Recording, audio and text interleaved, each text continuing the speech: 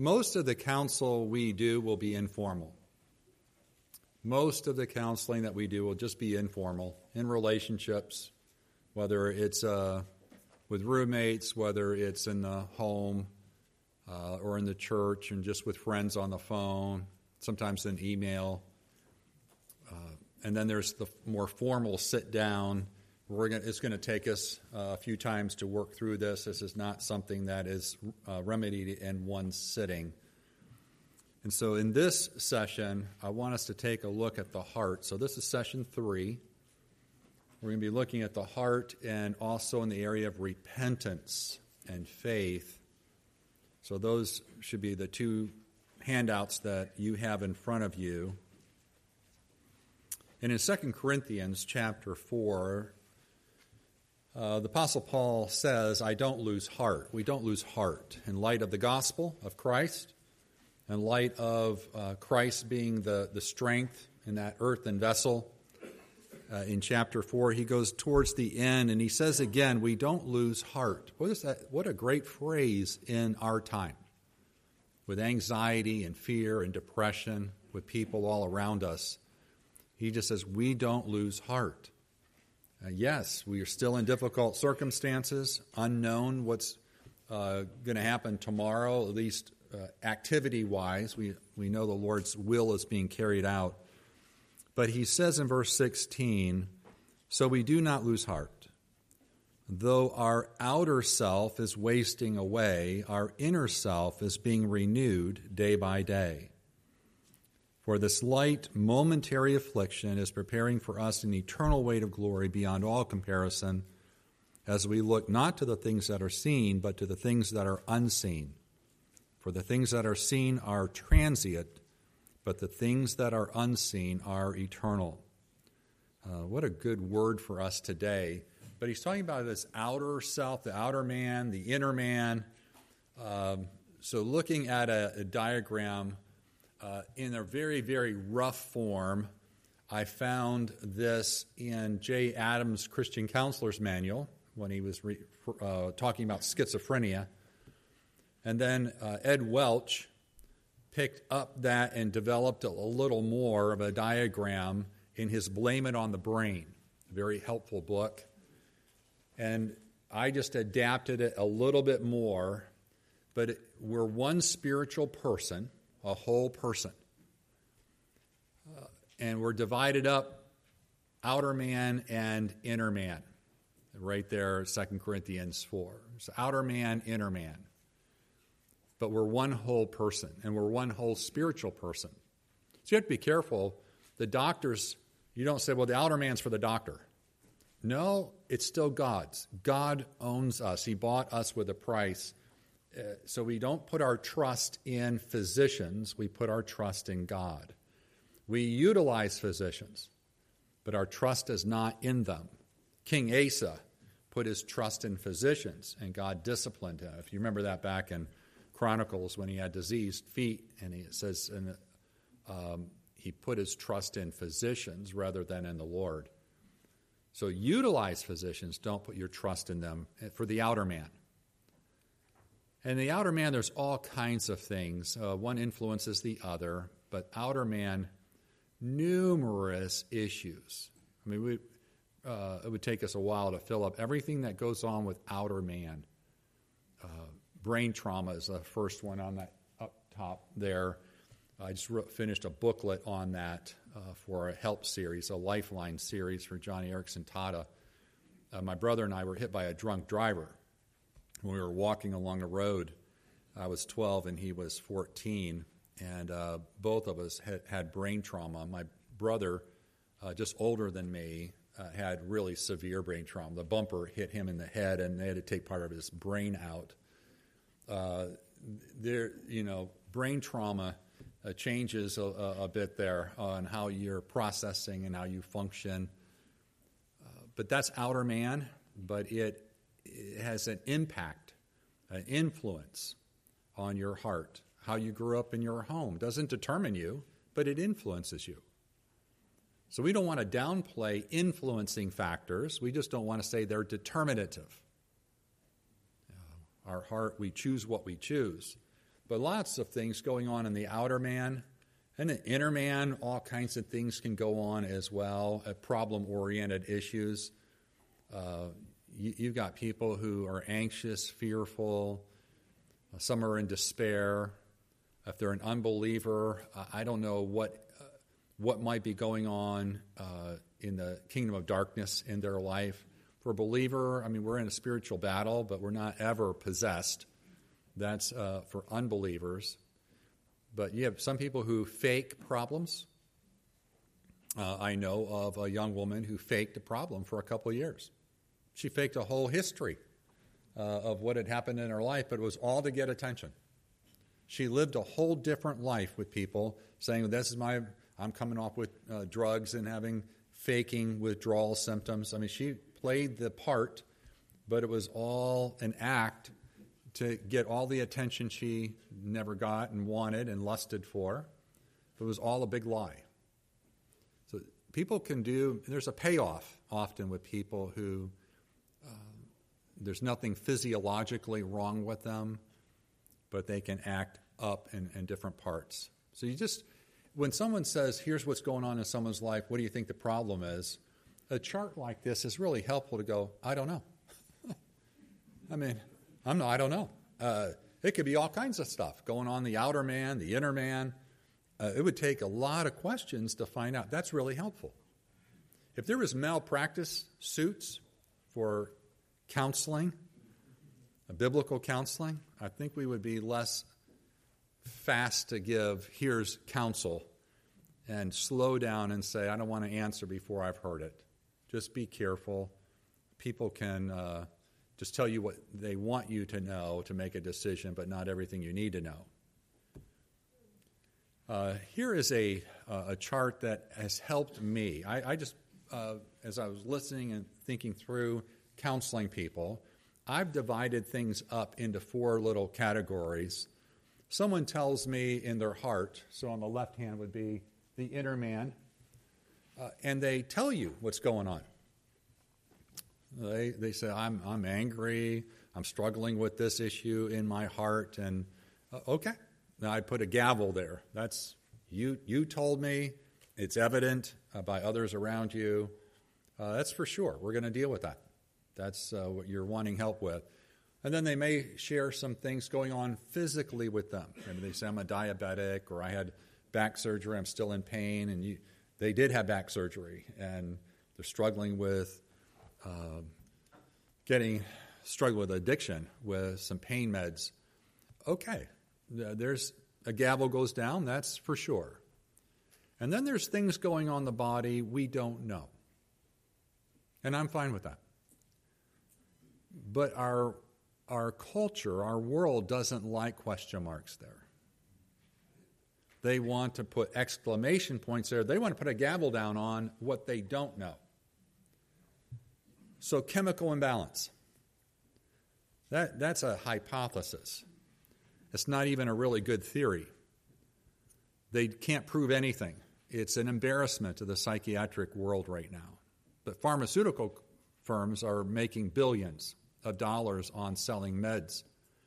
And so they tell you they didn't find anything wrong with you, but they tell you you have a chemical imbalance and here's a medication.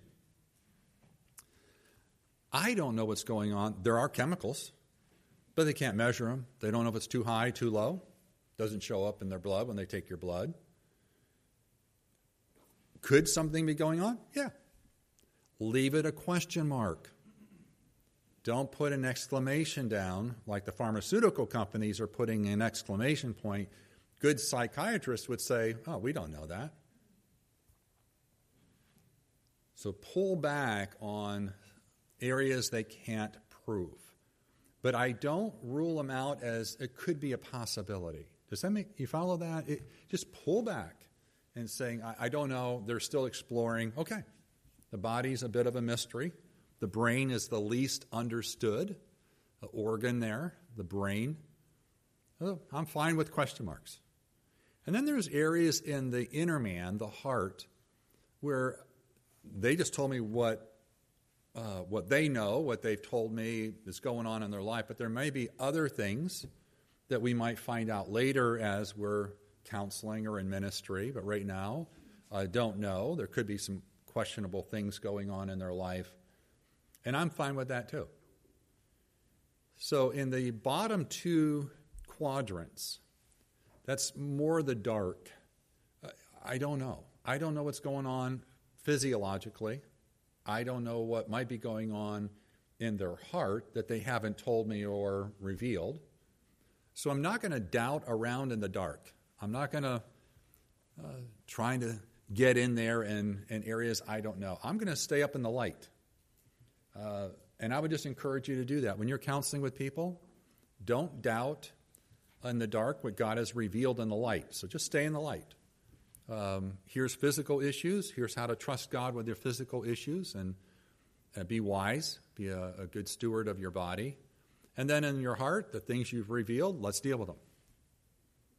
If something else surfaces up, we'll deal with that. But I'm going to stay in the upper two. We'll trust God for the bottom two. But I don't have to have a gavel down on every part of your being. We don't know. I don't know physiologically or even spiritually in some areas what might be going on. Sometimes things come out in counseling. Is that helpful? Just if someone says, and this is sometimes where medications come in, I don't give medications, and I really appreciate, I think Pastor Steve put it in his notes as well. We don't counsel medically. I mean, unless you're a physician, you do it in your practice. I don't tell people to get on meds or get off meds. You have questions about your medications, you can explore some things online as far as side effects, but talk to your doctor. The doctor who put you on, but I don't tell people to get on them. I don't tell people to get off of them. So I stay away from that. And if someone says, well, I'm already taking medication for anxiety, and now I'm finding out it's more an inner man issue, do I just stop taking the medication? I'm saying, well, talk to your doctor. When it involves medication, talk to your doctor. But I don't try to make the medication the key issue. It's the heart issue I'm after. So someone says, I just soon stay on it, but I'm intent on dealing with my problem, my heart issues. Praise God. Let's work with the heart issues. So I try not to make the medication to be sort of the big lightning rod issue. I think that can almost be a conscience issue as long as they're committed to deal with their heart issues. That, to me, is the most important. These came up. God commands you. You must deal with these issues, whether you're on medications or off medications. You go, well, I feel better. Yeah, but it's not chemical sanctification. Chemicals will not sanctify your heart. They're only symptom-relieving issues. So hopefully that chart just says, okay. And people, when I counsel them, whether they're on medications or off medications, they go, okay, that's fair. Just don't come in on saying, I know exactly what's going on with you and your outer man or your inner man, everything about, we don't. And we should be okay to minister on that level. So let's go from there. James, if you'll switch over to the heart. That's the area, the inner man, sometimes also known as soul, your soul/spirit, but it's the inner man. The heart, unfortunately, in our Western culture, we think the heart is the Valentine's picture. It's your emotions, my feelings. We go my head and then my heart. And to a Hebrew, what are you talking about? They would refer to heart and loins or kidneys as far as emotions. The heart is the intellectual soul center of man. It is the mission control center. It's out of it flow the springs of life. It's what you want, what you think. So we're dealing with the activity of the heart, which is worship. Every heart is a worshiping heart. And this is on page 1 of your notes. This was so helpful in dealing with any person's problems. Typically, the main problem that they're dealing with is their heart, the spiritual heart, the inner man, what they think, what they want, what they choose. But the activity of the heart is worship. And if you go to Romans chapter 1, you can see very clearly it's talking about worship here in this context. Verse 18 of Romans chapter 1, the wrath of God is revealed from heaven against all ungodliness and unrighteousness of men, who by their unrighteousness suppress the truth. For what can be known about God is plain to them, because God has shown it to them. For his invisible attributes, namely his eternal power and divine nature, have been clearly perceived ever since the creation of the world. Every human being knows there's a God. That's presuppositional apologetics. Every human being knows there's a great God, a creator. They suppress it. So there's no true atheist or agnostic. If they're being truthful with themselves, they know better. They know and they suppress it. I was on a flight home from overseas, and this really well-to-do couple sat next to me. I thought, they usually were up in the in the front end of the plane there, but very proper, an older couple. They sat down, and she was sitting next to me and her husband next to her, and I was grading. I was working through some papers. I had my Bible out.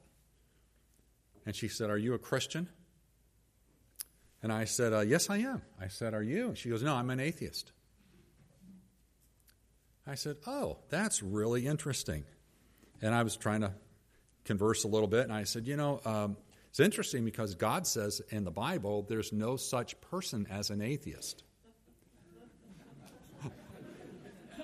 And she says, "Where did it say that?"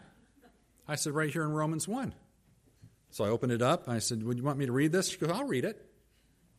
I handed her my Bible, and she starts reading that section out loud. Well, people are turning around, and she's reading. She's reading. I'm not reading out loud. And she's reading down here, "It's clearly perceived ever since the creation of the world. You're without excuse." So they are without excuse. "For although they knew God, they did not honor him. You give thanks to him. They became futile." And she goes, "That's so black and white." Well, I could show you some red letter. I didn't say that. I knew what she meant. It's so black and white. And in our era, they don't like anything. Everything is gray and whatever you want, kind of that, at the time, postmodern kind of thinking. And I said, she says, I believe every situation determines what's right or wrong.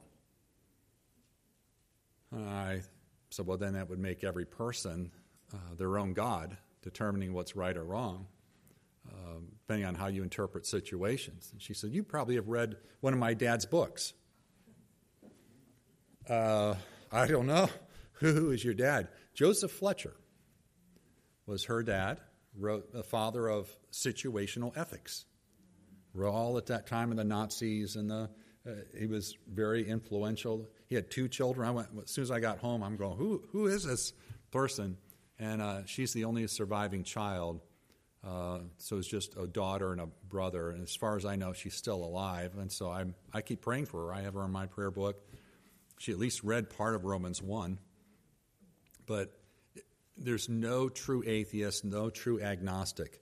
But it goes down further and says they exchanged the glory of the immortal God for images resembling mortal man and birds and animals and creeping things. And therefore God gave them up in the lusts of their hearts to impurity, to the dishonoring of their bodies among themselves, because they exchanged the truth about God for a lie, and worshipped and served the creature rather than the Creator, who is blessed forever. Amen. Every person is a worshiper. I just don't know who or what they worship until I meet them and ask questions. Every single human being is a worshiper. So that's the first thing I know when I meet someone. I know you're a worshiper. I don't know who or what you worship. So my task, kind of evangelism, if it's an unbeliever, is who or what are they worshiping? And now it gets down into the heart. So let me just keep going. The heart is the vehicle of worship. Let me go back up. Some of the things involved in worship. 1C, we sacrifice for what we worship, we serve, we seek, we spend time, energy, and money on what we worship. Where your treasure is, there your heart is. Out of the abundance of the heart, the mouth speaks. So there's elements there of heart worship. It was defiled. True worship was defiled at the fall in Genesis 3. But the heart is the vehicle of worship, the real you. And in our heart, we have our thinking, our affections, and our volition, our choices. And on page 1 there, our passions and affections, are often called emotions, are in some degree starting there. Emotions wasn't even a word until the early 1800s. It wasn't even used. What was used was passions, sin, desire, lusts. That's what was used. But when you have William James, and then you have Sigmund Freud and Darwin and all the rest, they were trying to get God out, the Bible out, every word from that would signify we're responsible creatures out, and emotions replaced desire, passions, affections. So what was definitely heart-related in the Bible now has become known as emotions, and emotions at that time became physiological. It's all because of nature. I feel it. So that's why chemicals now, whatever your emotion is, chemicals solve it. All that was started right there in the 1800s. Replacing God, replacing His Word, replacing biblical words. So the word emotion wasn't used before then. It's interesting, isn't it? What's happened over time. So the word emotion is only a couple hundred years old, the use of it. And unfortunately, you have to reinterpret. You have to teach people, this is what the Bible says, this is what you've been calling an emotion, this is what the Bible calls it, and here's the solution for it, and it's not a pill. Your body may be involved, but it's not the cause. And even physicians will tell you that if they have integrity.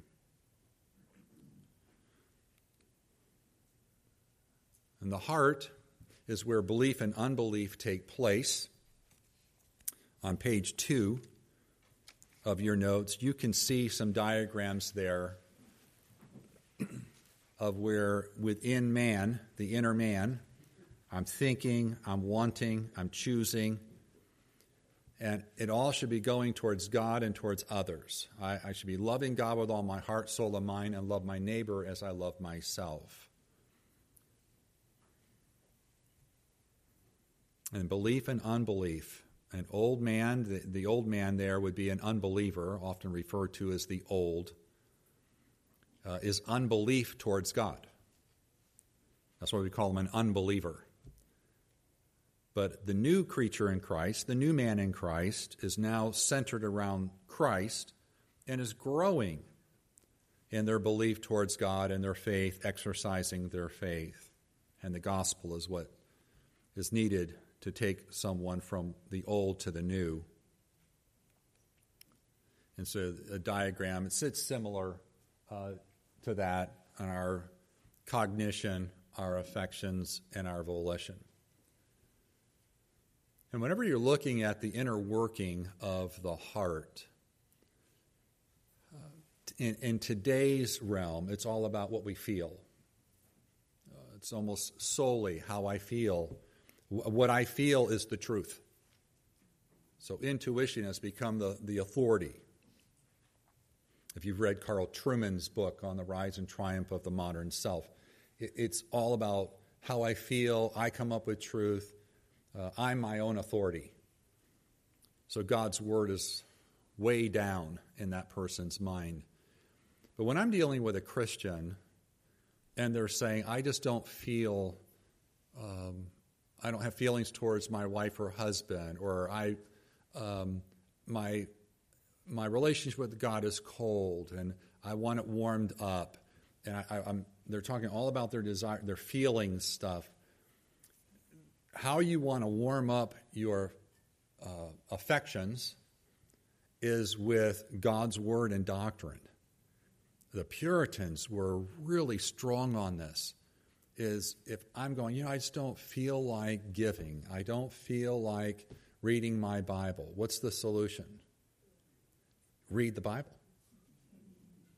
Because my thinking, I need to be reading about God, the gospel, and all of a sudden I'm starting to have the feelings, the affections that accompany that.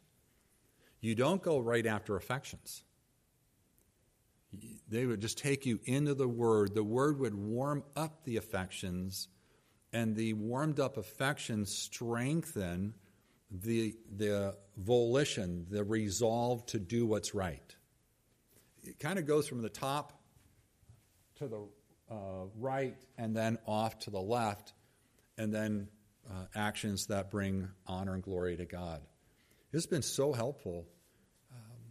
If you don't feel warmth towards a spouse, then you need to be thinking about God, the gospel, how Christ loves the church.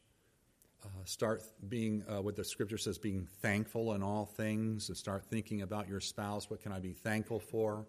The more you start thinking about the Lord, the gospel, and what you can be thankful for, you go, I'm kind of feeling it now towards my spouse. That's what happens. The mind, renewing that mind, going after the thinking with the scriptures, commands and principles in Scripture. Very, very helpful and counseling. So you have the diagrams there again, all about self as the old, now oriented towards Christ in the new. Number 4, there are many terms for sinful heart worship. The Old Testament, you'll find words like lust, craving. They craved meat, in the wilderness. Idolatry of the heart in Ezekiel 14. In the New Testament, same, you'll find words like lusts, enslavement, entanglement, even idolatry. It's a theme running through several of the books in the New Testament. And if you want lists for idolatrous lusts, you have a few passages there, and I read one this morning in Galatians 5. Various lusts that come out into deeds and behavior. Contemporary labels for these lusts. These are common. I think probably most of us will have these in our own hearts, our flesh. Not that we're giving in to them, but they're there. Like, I could. Any of you not desire comfort? Any of you like pleasure? So there may be a lot of these desires that are there, but they're not giving in to idolatrous lust in your life. But look at some of these. Man's approval. The world would call it codependency. Because I have to have this person's approval. A man-fearer. Attention. Acceptance. Health. Nothing wrong with desiring health. You can worship it. You can sin to get it, sin to keep it, sin if you don't have it. If you just look at what the advertisements are on TV, they're pretty much all appealing to these things to make you dissatisfied with what you have and lust after. I mean, they're advertising to most of the time, to your flesh. That's why we tape stuff and we just fast forward right through the advertisements. But look at some of these others. Wealth. It's not money that's wrong, it's the love of it. Pleasure. You go, what's wrong with pleasure? In the latter days, people will be more lovers of pleasure rather than lovers of God. Affection, happiness, safety, comfort. That's a big one, by the way, comfort. I hear that a lot. I just want to be comfortable. I don't want any hassles. Hassle-free, pain-free, leisure, sports, pain-free, security, a certainty. You get into OCD, the label OCD, there's a lust for certainty, a lust for safety, a lust for, I want to be certain I have no germs on my hands. I want to be certain. There's this lust for it, and they're sinning by so preoccupied. And it's all these lusts, three things about them. All of these lusts, they're self-serving, they're self-deceiving, and they're self-destructive. So three things about these lusts. When you're bowing down and worshiping these things, is they're self-serving, self-deceiving, and self-destructive. Respect is another one. We desire to be respected, but if you lust after it, it's idolatry. Lust for intimacy, or fairness and justice, or success, or independence. Some people lust after education. Some lust after marriage, or after a certain parenting or family issue or tradition. Perfectionism. Perfectionism is not a virtue, unless you're God. Perfectionism is not a virtue, it's a vice. God hasn't called us to be perfect in everything. He's called us to be faithful in everything. And usually perfectionists are seeking some sort of attention and gratifying lust of their own heart, or control, or appearance, or love, peace. Anything and everything can be worshipped. I remember coming across Dr. MacArthur's commentary on 1 Corinthians, and in chapter 10, in verse 12, he who thinks he stands, take heed lest he fall. Verse 13, there's no temptation taken you, but such as is common to man. And then verse 14, therefore, my beloved brethren, flee idolatry. And in that commentary, Dr. MacArthur writes, anything and everything can be worshipped. Anything and everything can become an object of worship. You know, God's gifts can be worshipped rather than the Creator worshiping Him. So it's just helpful to understand when you're asking questions, what are you wanting? What are you thinking? It often will reveal what that person wants so much that they could be sinning. They could be sinning in that area, and it becomes idolatrous. They want it so much, they're going to sin to get it, sin if they don't get it. Now, some helpful things that can help recognize what these lusts are, and I've said this numerous times already, but if you go down to some number 2 there, number 5, but letter B, I'm usually willing to sin to get it, to keep it, or if I don't get it. That's so helpful when you get angry. Or if you're anxious, just ask yourself, what am I wanting? I'm sinning in my anger. You go, well, my anger is righteous. I don't know about that.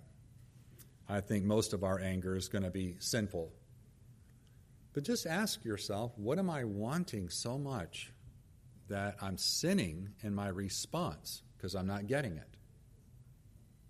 You think of road rage. What's a person wanting? No one else on the road. Why would anyone be on the road if I'm coming home? And why would anyone seek to pull in front of me rather than wait behind me? Or they're on their cell phone and they're drifting over into my lane. Just think why am I getting angry? What am I wanting? And if I'm sinning in my anger, then I'm wanting something way too much. And if it becomes habitual, a practice of wanting that so much and sinning, then it becomes idolatrous. That's often what's called idolatry of the heart. The unsaved, they live a life of idolatry. They're false worshipers. They're worshiping the creature rather than the Creator. But they are idolaters at heart. And the remedy is the gospel. So if I'm talking to anyone and they don't have faith in Christ, they don't have a gospel testimony, then that you present Christ to them. That is the greatest need that they have. Now, if they are a believer, is that what that's at? If they're a believer, they cannot be full-blown idolaters. A Christian cannot be a full-blown idolater. I would never call a Christian, you are an idolater. Are they committing idolatry if they're sinning in some area? Yes. But they're not a full-blown idolater. 1 Corinthians 6 says those who are idolaters will not inherit the kingdom of heaven. So we dare not call a Christian an idolater. But they can practice some idolatry. King David, was he a murderer?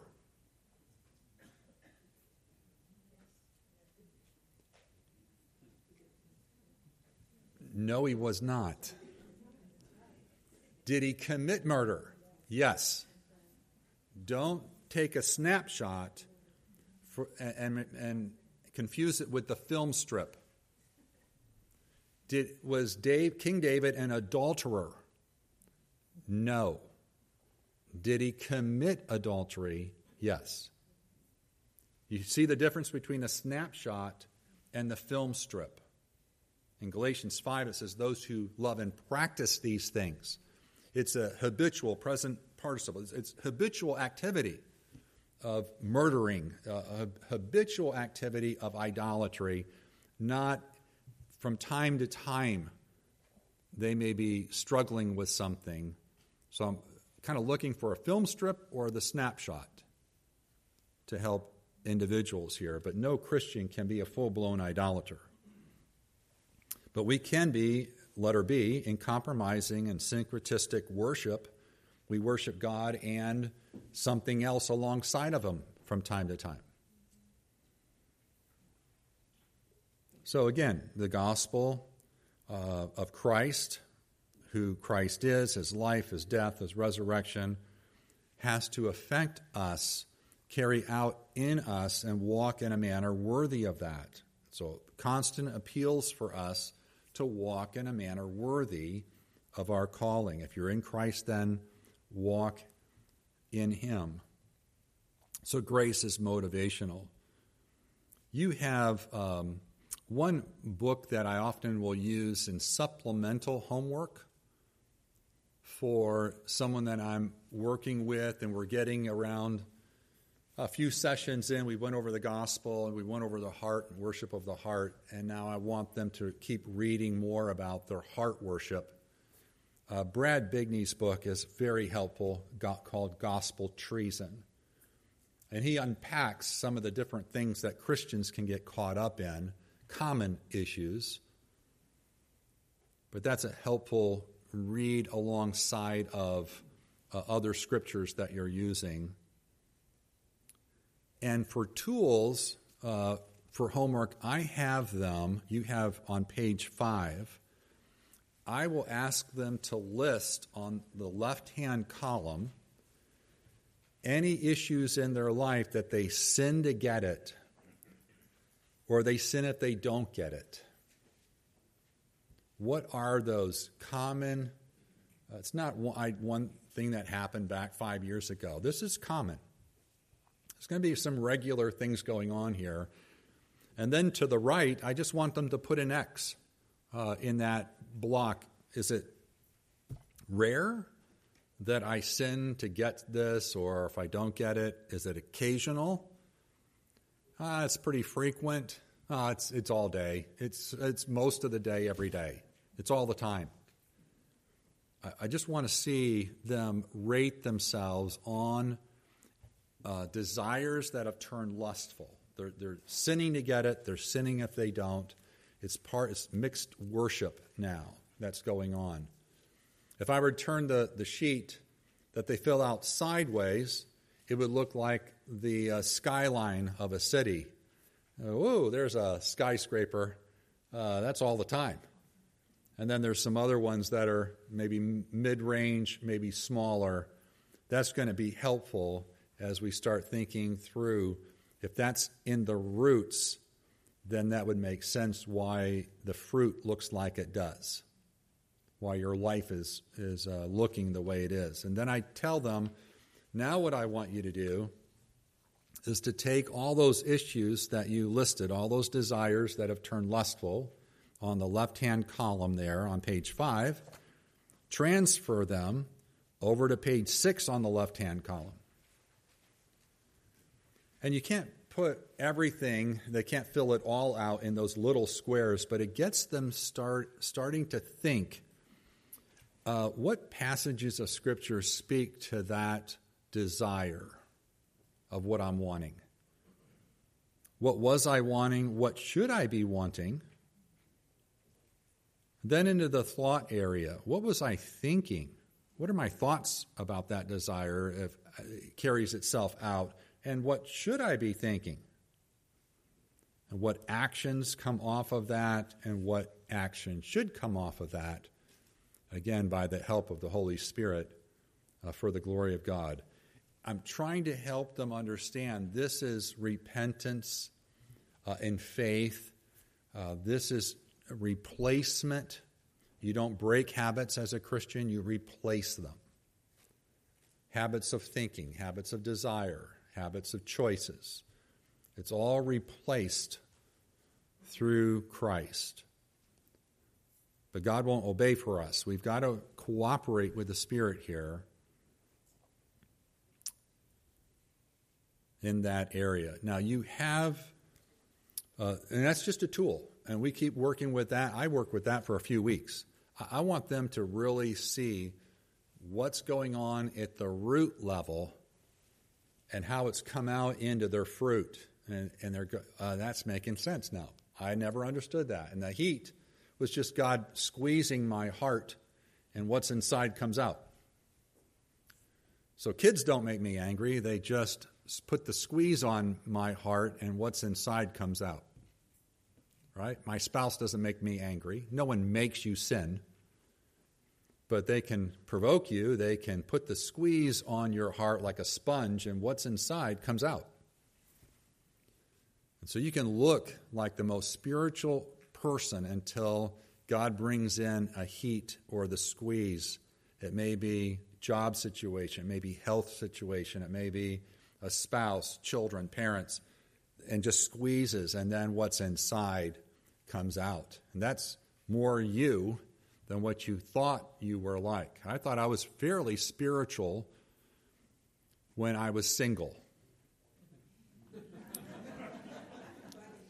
I was associate pastor, and I lived by myself. I was going to seminary, so I'd be in the classes, and you're just, taking all this in, and then I would be helping as an associate pastor, and then I'd go home. Everything was done my way. Everything I liked was there. That's when you're single. So I thought I had all the fruit of the Spirit. I love myself, kind to myself, gentle with myself. And then I got married. I'm going, boy, I'm kind of feeling impatient. I'm struggling with some anxiety. I'm discouraged at she's messing that up, and that's not the way I usually put things. And I'm going, man, she's bringing me down spiritually. No, she's not bringing me down spiritually. She's a gem. God's just using the pressure of someone close to me to squeeze my own heart to let me see this is who I am. And then little sanctifying agents come around called children. And more squeezes. And you go, oh, now I think I'm a little more seeing who I am, and I've got a long ways to go in being a husband, being a father, and all the rest. It's, if you're by yourself isolated, you can start thinking of yourself in ways that just aren't true, right? We grow in community, in the church community, in small groups, and so this is a tool to help people think, what do I tend to worship alongside of the Lord or above the Lord in my life, that I'm sinning to get it, sin to keep it, sin if I don't get it. What is that? And then from my desire to my thoughts to my actions, I need to find out what it is and start repenting and replacing. So we would start with any individual with the gospel, which is on that next page there, session 3, presenting the gospel in the counseling room. I'm not going to spend a lot of time. We're dealing with believers here, but I spend a whole session with people going through this outline. I want to know where they're at with God, man, sin, the Savior, what it means to repent and believe. So you can look that over at your own leisure. But that, just an outline that I'm just going to walk through. I'm going to talk through. I don't preach to them in our meeting time. I walk through those outlines, some of the scriptures, looking at if they're Christianized and they know a lot. Sometimes they go, I don't have any questions with that. I don't have any questions with that. This I do have a question. Then I slow down and try to help them. I just want to make sure we have a good foundation. Then on page 6 of that outline there, I want to see if they're imbalanced. If they're all in that top left-hand column there with that cross tilted, I just want to know, are you all into Ephesians 4 through 6, but you don't read Ephesians 1 through 3 much? You just tell me what to do, but you're not thinking about Christ and positional statements, and because I'm in Him, I'm sealed in Him, I'm adopted.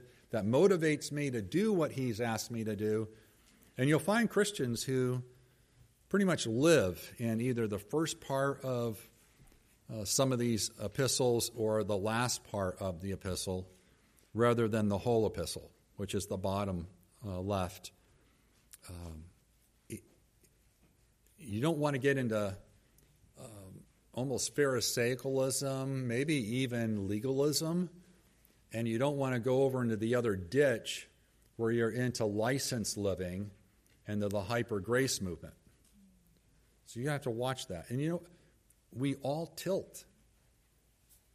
No one in here lives on that bottom left-hand figure there of a symbol of a cross. No one lives perfectly like that all day long. We can tilt where I'm not praying much. Well, I think it's my own effort that's going to do this. I'm tilting over that, or I'm thinking, I'm not going to bother with really doing what pleases the Lord and holy living there. I'm just going to dwell on grace, and I'm sealed in the Lord. Grace takes me towards holiness to be more like Christ, and you tilt, And when you're married, you can be tilted the opposite direction.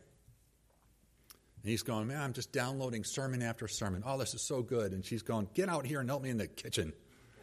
In counseling, can you tell him what to do? And all he's going, I just want to think about gospel and grace, just gospel and grace. I'm just listening to 6 sermons today. What are you doing with the sermons? That's kind of dangerous to keep listening and not do anything. Theology is application. You've got to live what theology is. So you just have people listening, selective hearing when I'm counseling. People are listening. Yeah. Just get to what I need to do. You go, no, you need this. You need that. It's living in light of the gospel of Christ. All right, so now let's go to the next set of notes there. I appreciate James' help back there. He's orchestrating the PowerPoints. We're going to look at what true repentance is, counterfeit, and how to grow in our faith. So I want you to turn to 2 Corinthians chapter 7. 2 Corinthians chapter 7.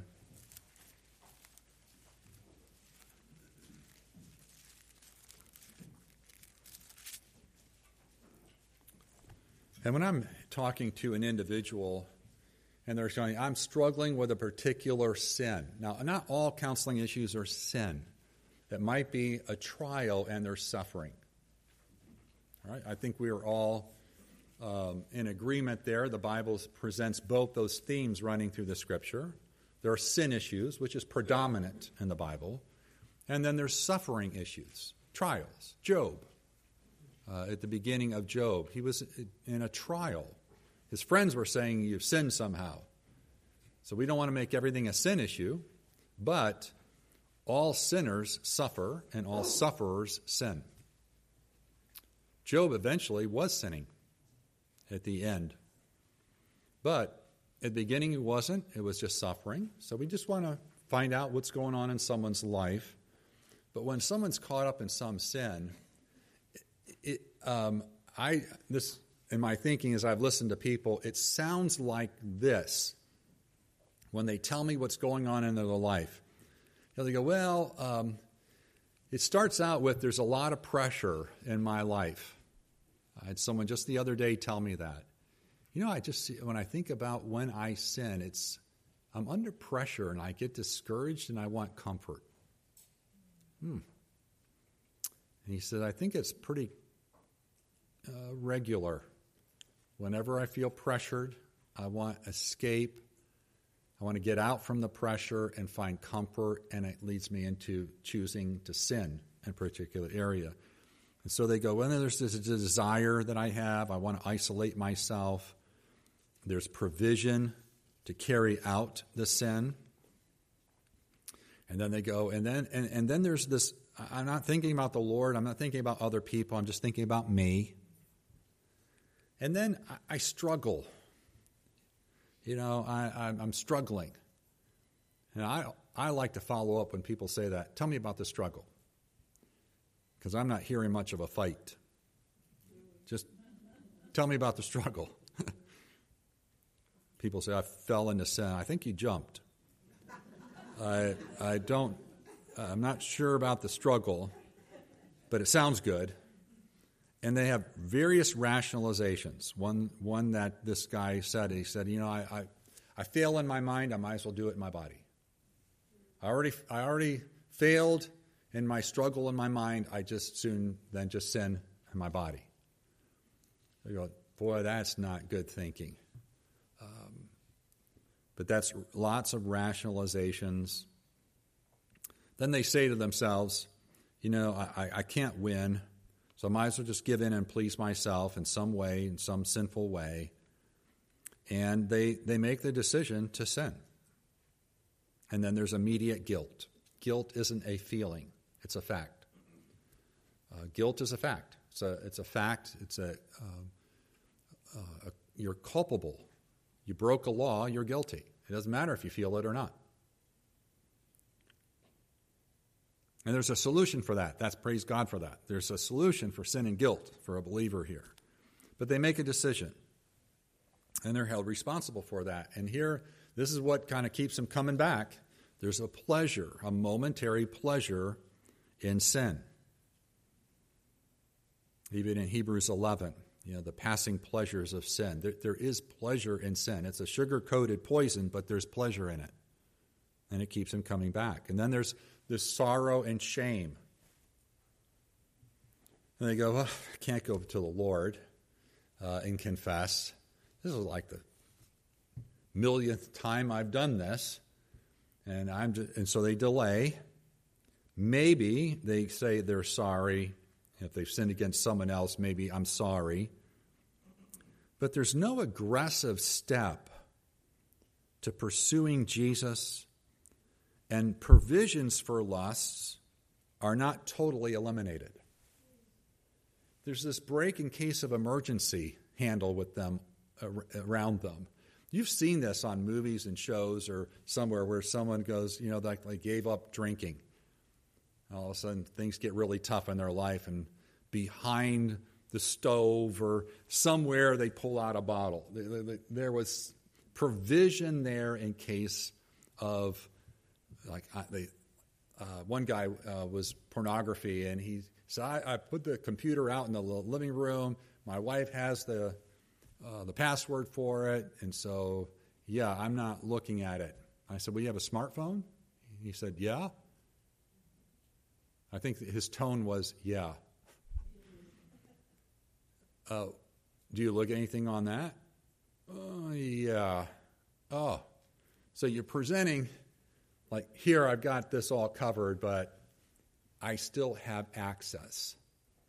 That you'll find in this cycle, and it just keeps going and keep going. Just why the Lord said, you've got radical of mortifying sin. You've got to pluck your eye out and don't tuck it in your pocket. Throw it far from you. Make no provision for the flesh to fulfill it in its lust thereof. Getting radical. Usually I find people don't get radical. I don't need to really leave my job. I mean, the girl I was involved with in immorality, she's in the cubicle next to me. I don't really need to leave my job. You need to get radical here. This is the temptations. You try to remove provision, if at all possible, for the flesh. Then they keep to themselves, no real effort on their heart change done or outside help is sought. So no real effort on heart change is done. They don't really tell anyone else. They don't seek help. And the time pressure builds, and they just continue on. That just sounds so familiar with people who are in habitual sin, whether it's overeating or eating and then getting rid of it quickly, or sexual sin. It'll be something similar to that. It just seems like it's like a cycle. It continues on. So let's think through the whole issue of repentance and faith. So I'm going to go through this very quickly, but you have the notes. But I'll just try to fill in the blanks that you have. But I want you to look at 2 Corinthians 7. There was a time when I kind of wished I had a repentance detector on the threshold of my office door. Just like at the airports, if I have anything metal, it goes off.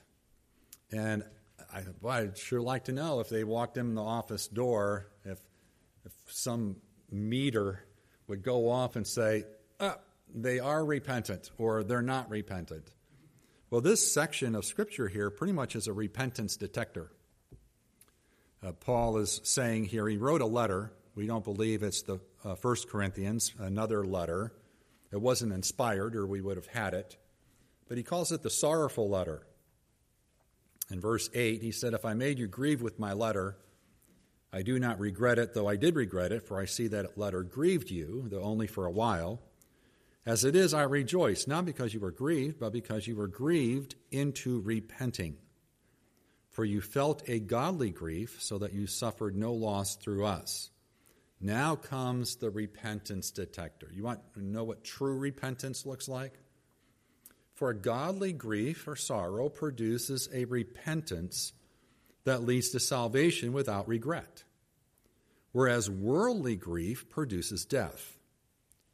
For see what earnestness this godly grief has produced in you, but also what eagerness to clear yourselves, what indignation, what fear, what longing, what zeal, what punishment. At every point you have proved yourselves innocent in the matter. So there are at least 6 different elements there of true repentance. Thomas Watson, in his book on repentance, points these 6 out.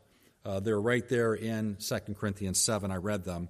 But you have earnestness. There is a sincerity and seriousness about the condition of your soul. There's an eagerness to act on what's been heard and be cleared against any sin against God. There's an indignation, a hatred of sin. There's a fear or a reverence of God. There is a longing for peace and reconciliation with God and others. And there is a zeal for the works of God. And so those 6 items there are very helpful. So let's go through the word sorrow or grief. It's the same word used for godly sorrow. So you have worldly sorrow and godly sorrow, which tells me everybody's sorry. If they've done anything wrong, everyone's sorry. I just need to know, is it a worldly sorrow or a godly sorrow? It's demonstrated in several people. These are just a sample list there. Esau was sorrowful and wept. He sought repentance with tears and didn't find it, but it wasn't repentance from God. He wanted his dad to change and didn't in Hebrews 12. Pharaoh was sorrowful. He even said, I've sinned. Pharaoh. King Saul said the same thing. I've sinned against God. So sometimes sorrow, saying words, the right words may not be that they are repentant. The nation of Israel tore their garments, but not their hearts. Judas was sorrowful. He even returned the money. And even said, I have betrayed innocent blood. But he was not repentant. He went out and hung himself. We see it described in 3 different ways here. The person who waters down their problem is typically not repentant. Like, what's the big deal? I remember a guy that was unfaithful to his wife for 12 years. And in counseling, they were separated at the time. In counseling, he's sitting in front of me and he goes, what's the big deal? 12 years of being unfaithful. What's the big deal? So I told him a couple thousand years ago, I'd be doing your funeral today. You'd be dead as an adulterer. But he said he was broken, he's repentant, but he wasn't. And it was just a matter of time till he was back again in more immorality. But people who water down the issue, it's no big deal. They'll say, just a small sin. I think I put there, didn't I? Maybe I didn't.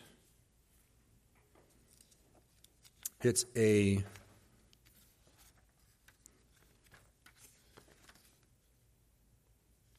No, I didn't. I'll try to remember. It's Sinclair Ferguson.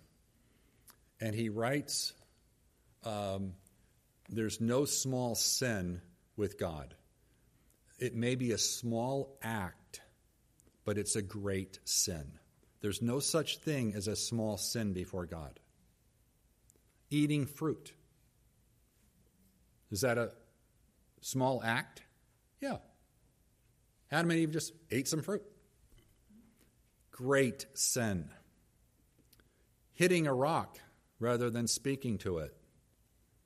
A small act. Great sin. No small sins with God. They may be a small act, but they are all great sins. And there's a great remedy for that in the grace and mercy of the Lord Jesus. So just people who start downplaying the sin, is not a good sign of a godly sorrow. What I put there, those people who wallow around in it, they don't leave the sin. They just can't believe I did that. Oh, poor me. They get into self-pity, almost like they're wanting you to say it's okay, you're okay, rather than, no, you need to leave that sin. You don't wallow around in it.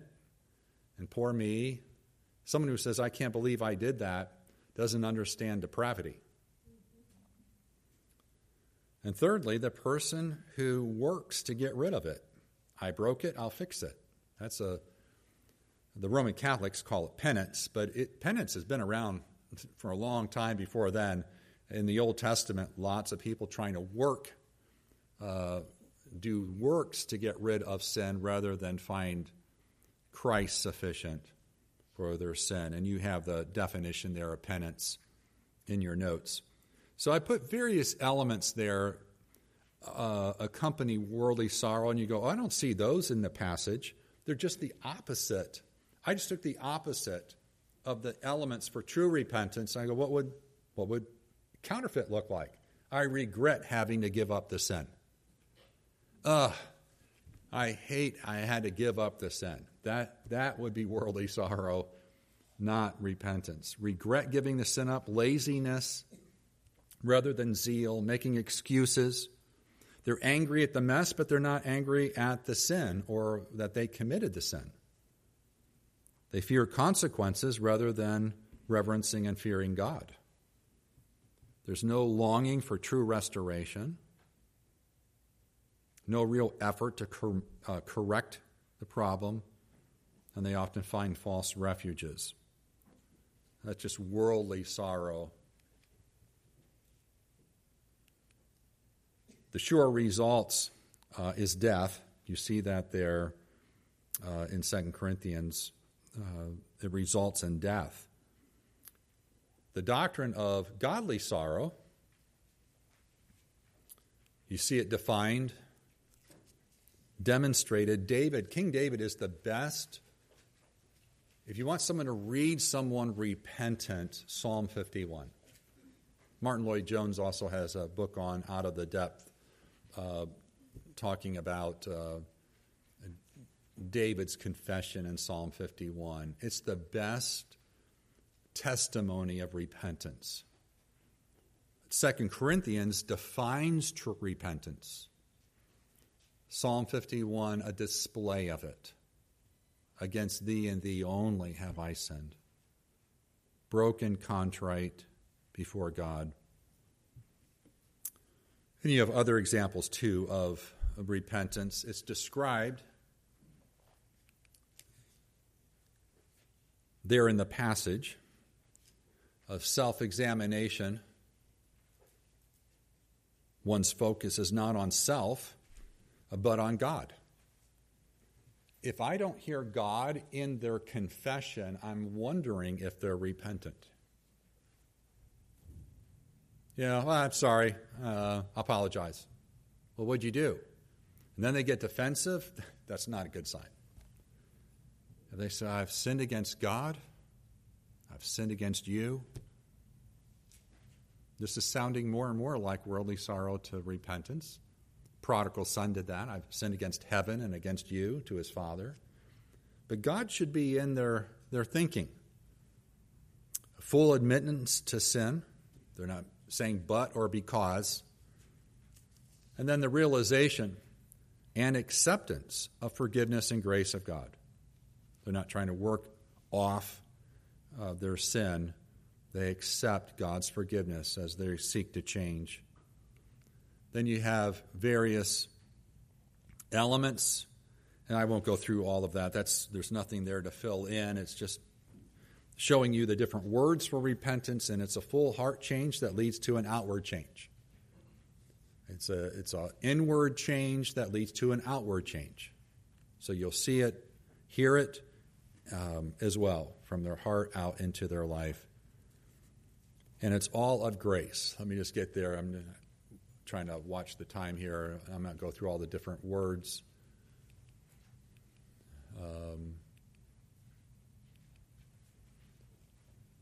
It's all of grace. If it's of God, it's going to be of grace. God will enable a person to turn and to embrace Christ with truth. So again, we understand it is a heart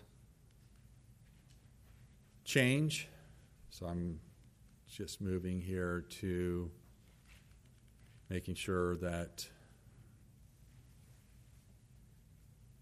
we must remember. That's where we're at. I'm on page 7. I just want to finish up and then have a break.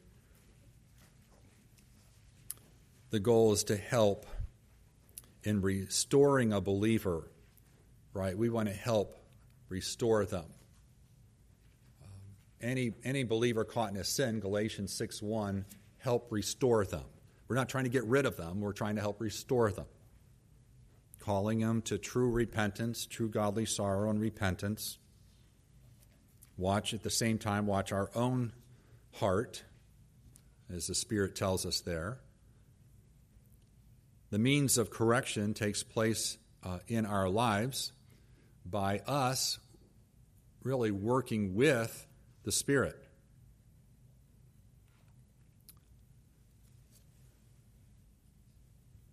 So the person is working dependently upon the Holy Spirit by the means of the Scriptures within the context of the body of believers. Now, we need to understand sin both generally and specifically. And so I listed several bullet points. I would just encourage you to ponder those, think those through. They're just things to be looking out for when you're ministering to someone who's it's been a sin issue in their life. Things that will help you probe a little bit, check this out kind of thing. And we want to be sure to make this matter a constant prayer request. A constant prayer request. Praying. It's a spiritual battle that they're in. So that's at the bottom of page 7. And then at the top of page 8, we want to encourage them wherever they're doing right. When someone's overtaken by sin, just the other day, I was watching one of our students counsel another student. And the student was trying to start a new habit, a right God-honoring habit. And so the student counselor said, so tell me how last week went. And the other student said, well, it's okay. It didn't go all that great. I missed several days and trying to do this thing. And I just looked over at the student counselor, and he just went, okay, all right. Let me ask the next homework assignment. So when I'm doing at the end, a review, I said, now, let's go back there to that new habit he's trying to start. How many days in a week was he doing it before you all started meeting? Well, none. He was not practicing this righteous habit at all. Okay. So how many days did he practice it last week when you assigned it and he's wanting to please God? Why don't you ask him? You know, how many days did you? He said 4. Okay, that's 4 days, then nothing. Before that, nothing. Then 4 days. What do you think? Well, that's pretty good. Yeah, he didn't think so because he wanted 7 out of 7. Habits don't work that way. It's growing in a habit. You can encourage him. Let him see it was nothing before. You got 4. I mean, praise God. I mean, it was a good habit. It was a good discipline that he was doing. That's the kind of thing. Encourage people. They see their failures. And sometimes it's a very high standard where they need to get to. It's just any step by the Spirit of God's help towards Christ-likeness, encourage them. Now, I have a quick thing just to think through a case. I just wanted to show you someone caught up in a sin, and I'm not going to do all kinds of teaching on it. I just want you to see it, but I kind of have to step over here to read. I can't read it back there. He's a single man in his early 30s. Comes for counseling, informs you that he has a major financial problem. That was his presenting issue. I'm having trouble with my finances. I ask more questions, find out that's not the only issue. It's not that he can't pay his bills and constantly asking for extensions. He had his car repossessed. But you gather more information and find out that he has a pornography problem for over 10 years. When he gets paid every 2 weeks, he goes away once a month for the weekend, a whole weekend, and binges, absolute binges on food, pornography, masturbation. And then you ask him about his relationship with the Lord Jesus. He says he trusted in Christ in his teen years. He says he hasn't grown that much. He doesn't feel much like reading the Bible or praying, except that the Lord would take away his sexual struggle and work out his finances. But he knows that God sees his heart, knows that what he wants to do is what's right. So it's a real struggle that he's internally. When you ask him what he's done about the problem, he says, I pray every day, several times a day, that God will take my addiction away. I've made numerous commitments to Christ and to not do it anymore. And then he says, but, I'm only human and no one's perfect. Well, there's rationalizations right there. No one's perfect. I'm only human. You hear his hopelessness and see his state of despair. So how do we help Kurt? Well, 3 key points. Just giving him information isn't going to lead to transformation. I can give him all the data. That's not going to lead to transformation. If he doesn't become a doer of the word, he's not going to change. If he's a believer. He gave me an orthodox testimony.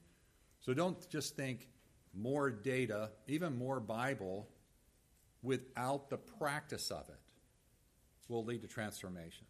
It leads to arrogance. It leads to puffing up. So hearing has to go to doing. We must intentionally meditate on specific application to our own lives. And God will not believe for you, nor will he obey for you. So he's asking God to take away his addiction rather than him following the biblical protocol. So I looked at that passage earlier. This is a doctrine of mortifying sin in the Bible. Romans 8 talks about put to death the deeds of the flesh. It's a discipline of grace whereby a Christian pursuing purity and holiness, resting on Christ's finished work on the cross, aggressively strives against sin in his life and thus weakens it so that its power and predominance is subdued and practically destroyed, while at the same time aggressively strives towards a growing faith in Christ by the power of the Holy Spirit. And I tried to emphasize those 2 words. You don't coast away from sin, and you don't coast towards Christ's likeness. This is aggressive. The Puritans called it holy sweat. This is exercise yourself unto godliness by the help of the Spirit of God, motivated by the gospel. So helping Kurt, and I'm going to walk through the whole process here in the next session, but I just wanted you to see, these are some things that had to really help Kurt with. Here's the situation. It gets to be Friday. He's getting paid today. Think about his past habits.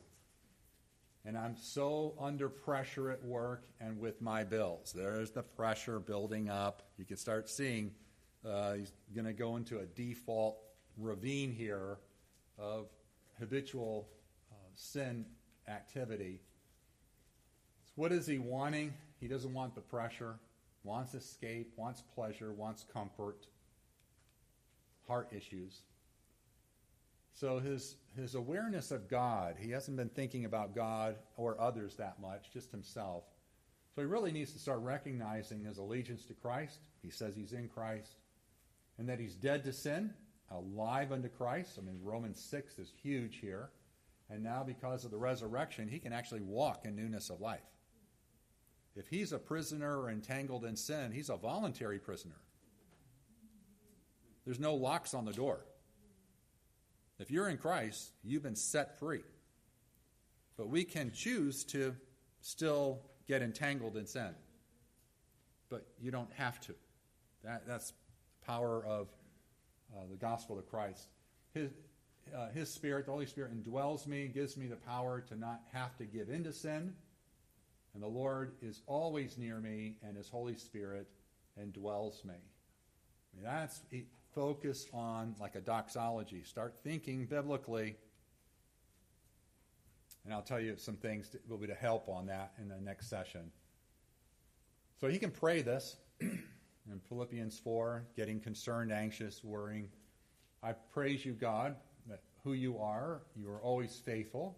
I thank you that you are slow to anger, full of mercy and grace, will forgive me if I confess and repent. You are also holy, and you command me to be holy as you are holy.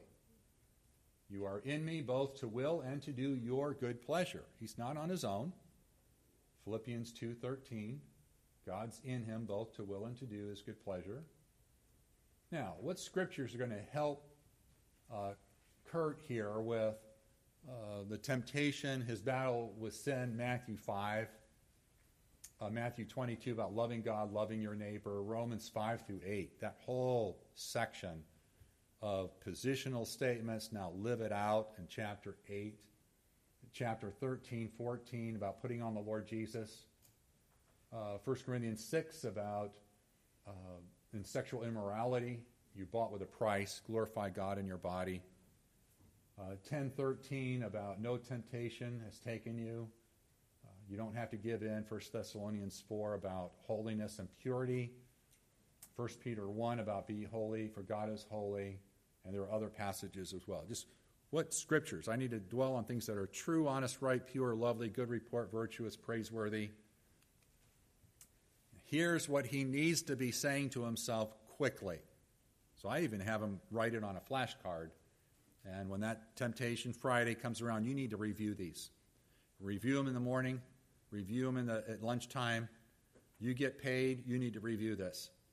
This is truth out of God's Word, the Scriptures. But this is his new thinking. Lord Jesus, because you are both loving and holy, and you saved me, and the Spirit indwells me, I am to walk as a child of yours in truth and light. Thank you that you promised to forgive me as I confess and repent with the help of your Holy Spirit. I have removed all provision for my sinful lusts and am intentionally and aggressively pursuing holiness in my life by reading your word, prayerfully meditating on it, both deliberately and occasionally, with specific and concrete application for my daily life. I'm on the hunt for ways to love others and not use them for my own sinful and selfish pleasure. You have graced me with a job to work hard for your glory and to give to those in need. That's why we work, not just for ourselves, but to give. I have shared this struggle with a few other Christian brothers in my small group at church. Here's some things he can even do, which is practicing. I've shared this with a few other godly men. I've put filters on all my electronic devices. I've held myself accountable to a godly man who helps me with my finances. So he gets that check. Now he has accountability with that check, what to do with it. Start paying off bills and putting it in. And I usually will have people help assist in my counseling. This is where you bring in some of the others in the body of Christ to help him with his finances. He had all kinds of different issues, and I wanted someone else to help him with his finances. I'm going to help him with just his struggle with lust. So you can bring in some others. It says, y'all, you plural, help someone who's entangled with sin, Galatians 6. It's you plural. So I try to get some team counseling, if at all possible. I have committed to read, memorize, and meditate on God's Word in prayer, especially on those passages that I mentioned. I've sought specific ways to love and serve others, not myself. And I've moved in with a few other godly men. So he's not on his own, going doing whatever he wants with no accountability. He's taken specific steps, but it's from the heart out. It's not just behavior modification. This is heart change by the power of the Spirit of God for His glory. So we're going to have a break. If you come back at 25 after, it's about a 12, 13-minute break. And then I'll do the last session, which is some of the key elements of change, as well as how do I renew my mind. So that'll be up next. So you have a break.